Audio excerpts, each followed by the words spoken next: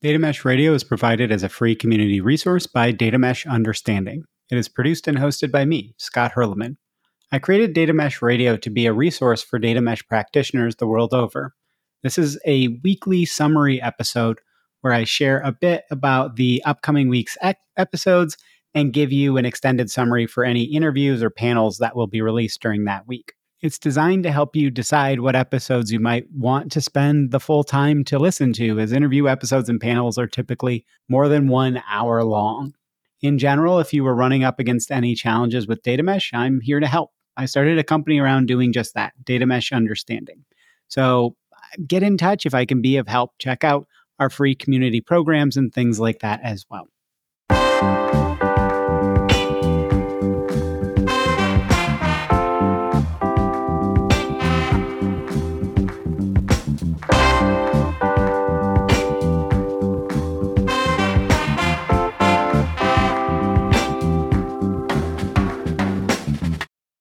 Weekly episode summaries and programming notes for the week of August 6, 2023. So, personal note to take my mind off of things, I started writing a book on data mesh success metrics. It is looking like it will actually morph into 3 books, and I didn't really want to write one and still have to write Jamak's book's reading companion. So there's 4 books that are probably coming out in the next, 8-9 months for me. But it's looking like I'm going to have one on success factors, one on success metrics, and really one on frameworks for measuring business value generated from data work. On the original book, I'm already at almost 150 pages in 8-9 days, but that should probably be edited down to 80 to 90 pages. But anyway, my point is writing is really, really hard. So your call to action this week is to write a small LinkedIn post thanking the author of one of your favorite data or business books. Just give them some feedback, let them know that what they did mattered. So what's on tap for this week? On Monday, we have episode 246, Making Federated Data Governance Approachable and Effective with Kinda Elmari. So Kinda and I discussed how you can prevent the big issues that are kind of a core data governance remit, but still be flexible and help your organization iterate towards being better, right? That you're not that blocker. Basically, how to be an accelerant, reducing friction, instead of kind of the traditional view of governance as being a wet blanket. That includes always assessing where there are data literacy gaps so you can improve, the different aspects of the organization's capabilities. How do you be that friction reduction instead of yet another gate? But data mesh isn't a magic wand. As Kinda said, federation reduces bottlenecks, but it adds a lot of complexity. So be ready for that. A lot of people think that data mesh solves everything. And as Jamak has said, nope, it just creates new problems. There are a few controversial points as well that she made. So make sure to check out the episode. I think there's some things to really consider how you think about this stuff. On Friday, there's episode 247, Data Mesh Implementation Success Metrics, the Data Platform, Mesh Musings number 52. So some key takeaways from this one. As I mentioned in the previous Mesh Musings, at the start, it's more important to start measuring something than it is to measure the right things. Do not let analysis paralysis of what would be the perfect measure. Don't let that hold you back. Start measuring as early as you can. If you are already late in your journey and you haven't been early at measuring, the best time to have started was at the beginning. The second best time is now. But start measuring to figure out what actually matters. And that will also change over time. You don't need to have the same metrics throughout your implementation journey. In fact, that's probably an anti-pattern. Similarly, your success metric measurement framework in general will probably suck to start. Oh well, get measuring. Look to fitness functions, right? They really force you to define what good would look like, and then you can start to measure back from, are we doing well, to, from what does good look like? Data mesh really is a journey, and so will be how you measure success. You will need to find small and simple ways to measure, right? Don't get bogged down. Don't think you have to measure everything. You don't have to measure everything right now. Nothing has to be perfect. Your measurements will be rough and honestly kind of depressing at the start with the amount of challenges you have to tackle. Just understand that this is about how well you are doing, not how complete you are in your journey. There's always more to do. So you will always have, I'm not perfect on this or this or this. Of course, you're not. No one is. Good metrics to consider for the platform specifically, success metrics, so user satisfaction, time to deploy new products or time to update existing ones, a lot of where there's friction, ease of use, which kind of blends into all of the other metrics, searchability, discoverability for data products and information in general, ease of interconnection kind of blends into that for can you find the interconnections and then can you actually do queries that interconnect them? Mean time to detect and mean time to recovery from issues. So kind of health metrics, governance, guardrails, and automation and helpful artifacts. I'm writing the chapter for this right now in the success metrics books. And that's gotten to be a quite long chapter because there's so many places that you could measure, but that you don't have to measure, right? Just start to think about where there is friction. Like measure where there is friction and how you reduce it if possible. I have some ideas here, but what is the extra value add to the business? Something that the platform was the genesis of, right? Like how could you think about where you're adding additional value at the platform level rather than just removing friction? And lastly, reflect back on how far you've come. We often forget to do that in data, and I think especially in data mesh. So with that, on to the extended summary for Kinda's episode.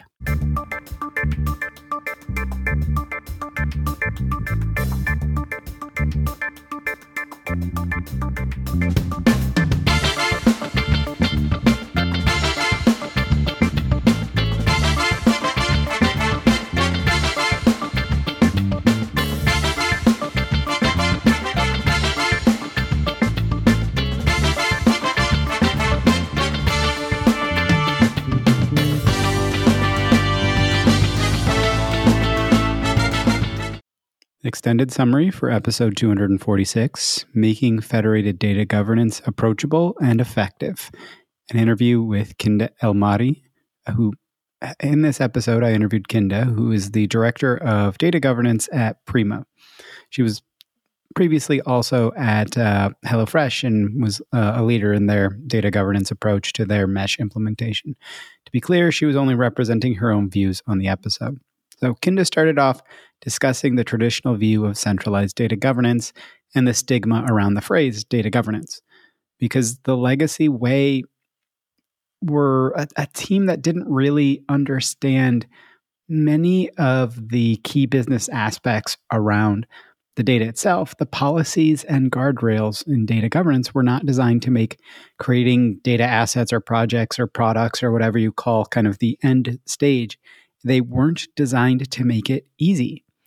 This decoupling of understanding from decisions led to lots of bottlenecks, and data mesh is specifically designed in part to eliminate those very specific bottlenecks. That was one of the reasons why Schmack added that fourth pillar when she came out with her second blog post on that she specifically called out governance as another pillar instead of just kind of wrapped into the other three. However, as Kinda pointed to, the federated governance model of data mesh brings a whole new layer of complexity to data governance. So talking federated governance can create anxiety that there will be even more bottlenecks. But really, for many things, it makes governance far easier.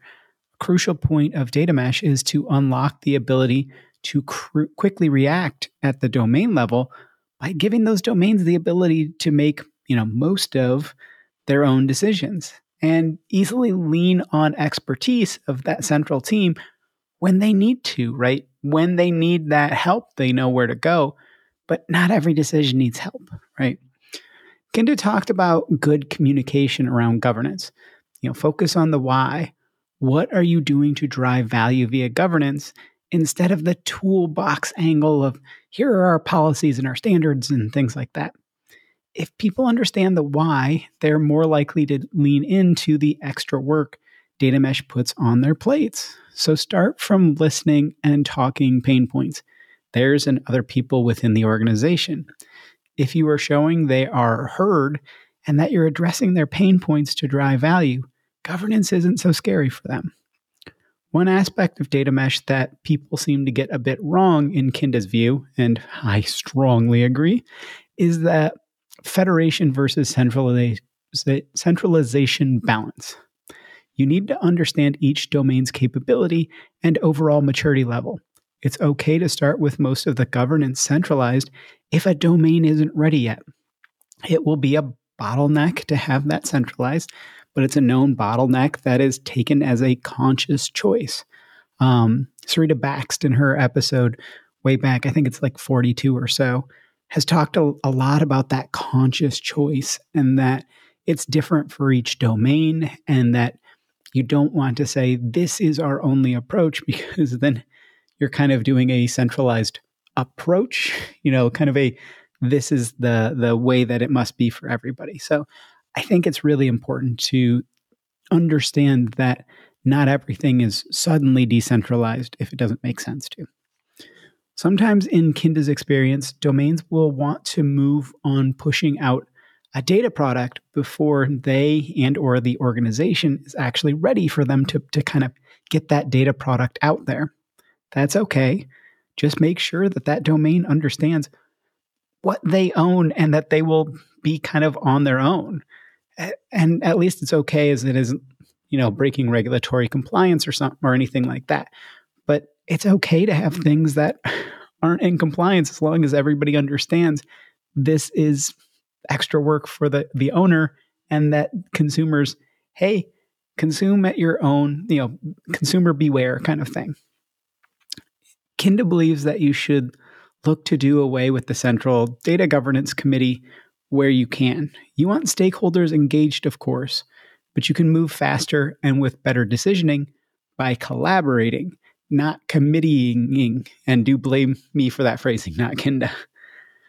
For example, instead of creating a global data quality standard herself and pushing it out, Kinda created a hackathon around data quality measurement and the best solution, or really what was a combination of the best solutions, won, and that became what they were using at HelloFresh for their data quality measurement, right? Governance people should not look at federation as kind of a loss of control, according to Kinda, but instead it's freeing the governance people up to focus on where they can add the most value, creating those blueprints, standards, guardrails, etc. It's helping drive data literacy and data culture, and it's acting as an advisor when necessary. You don't want each domain to implement GPR or GDPR compliance, for instance. But at the end of the day, the people on the ground in the lines of business know the data better than someone with only a centralized view really ever could. So make it possible for them to make the right decisions and then apply those decisions easily, right? That's the computational aspect of the federated computational governance. A big misconception here is that it's handing over all control, but that's just not the case.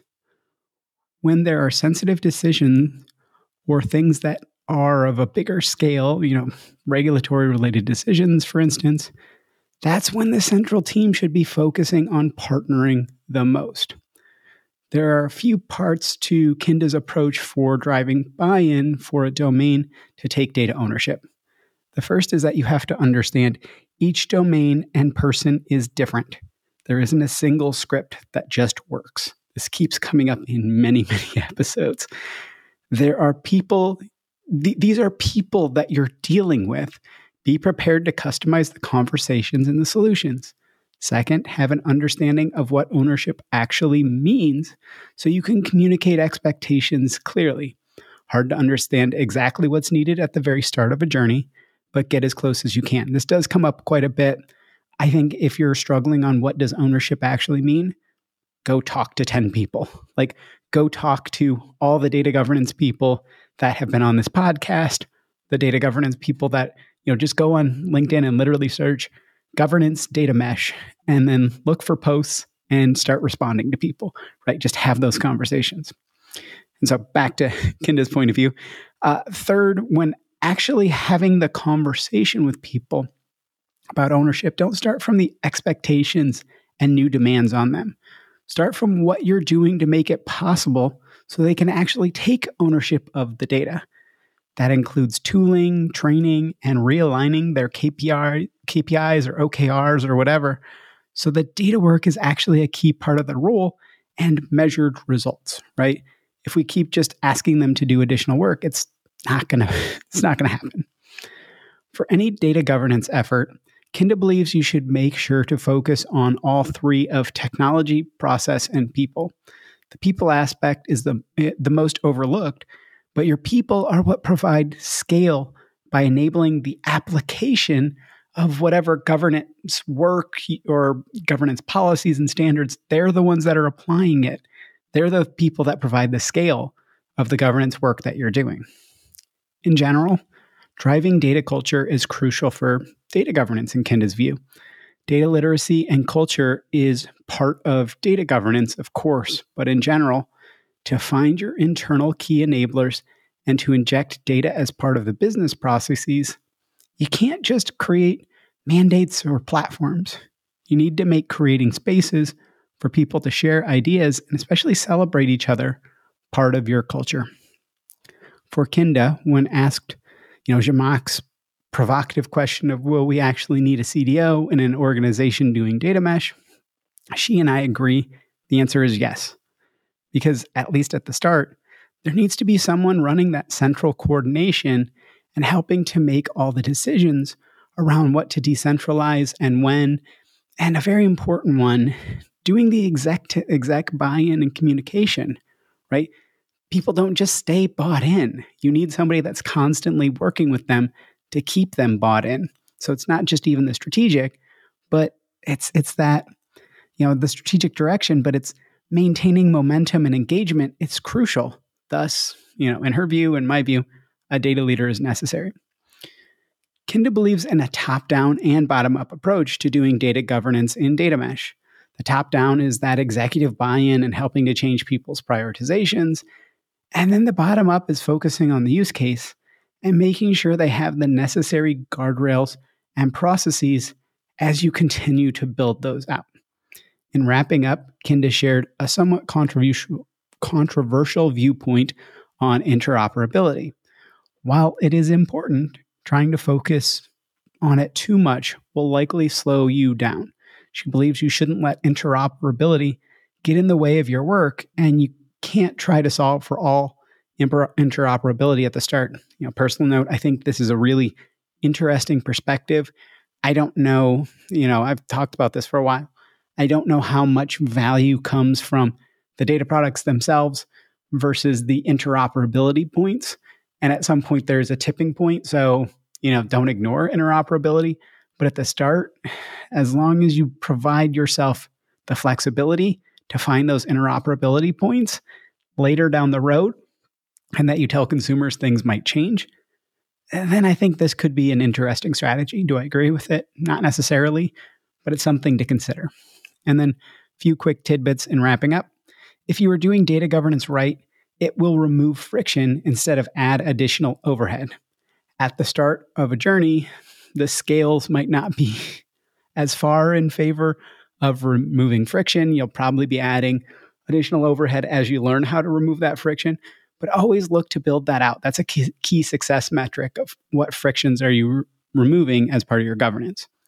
For every project or initiative, always start by assessing your data literacy gaps. If you don't, you are setting people up for failure, right? If you're not saying, can you actually do this?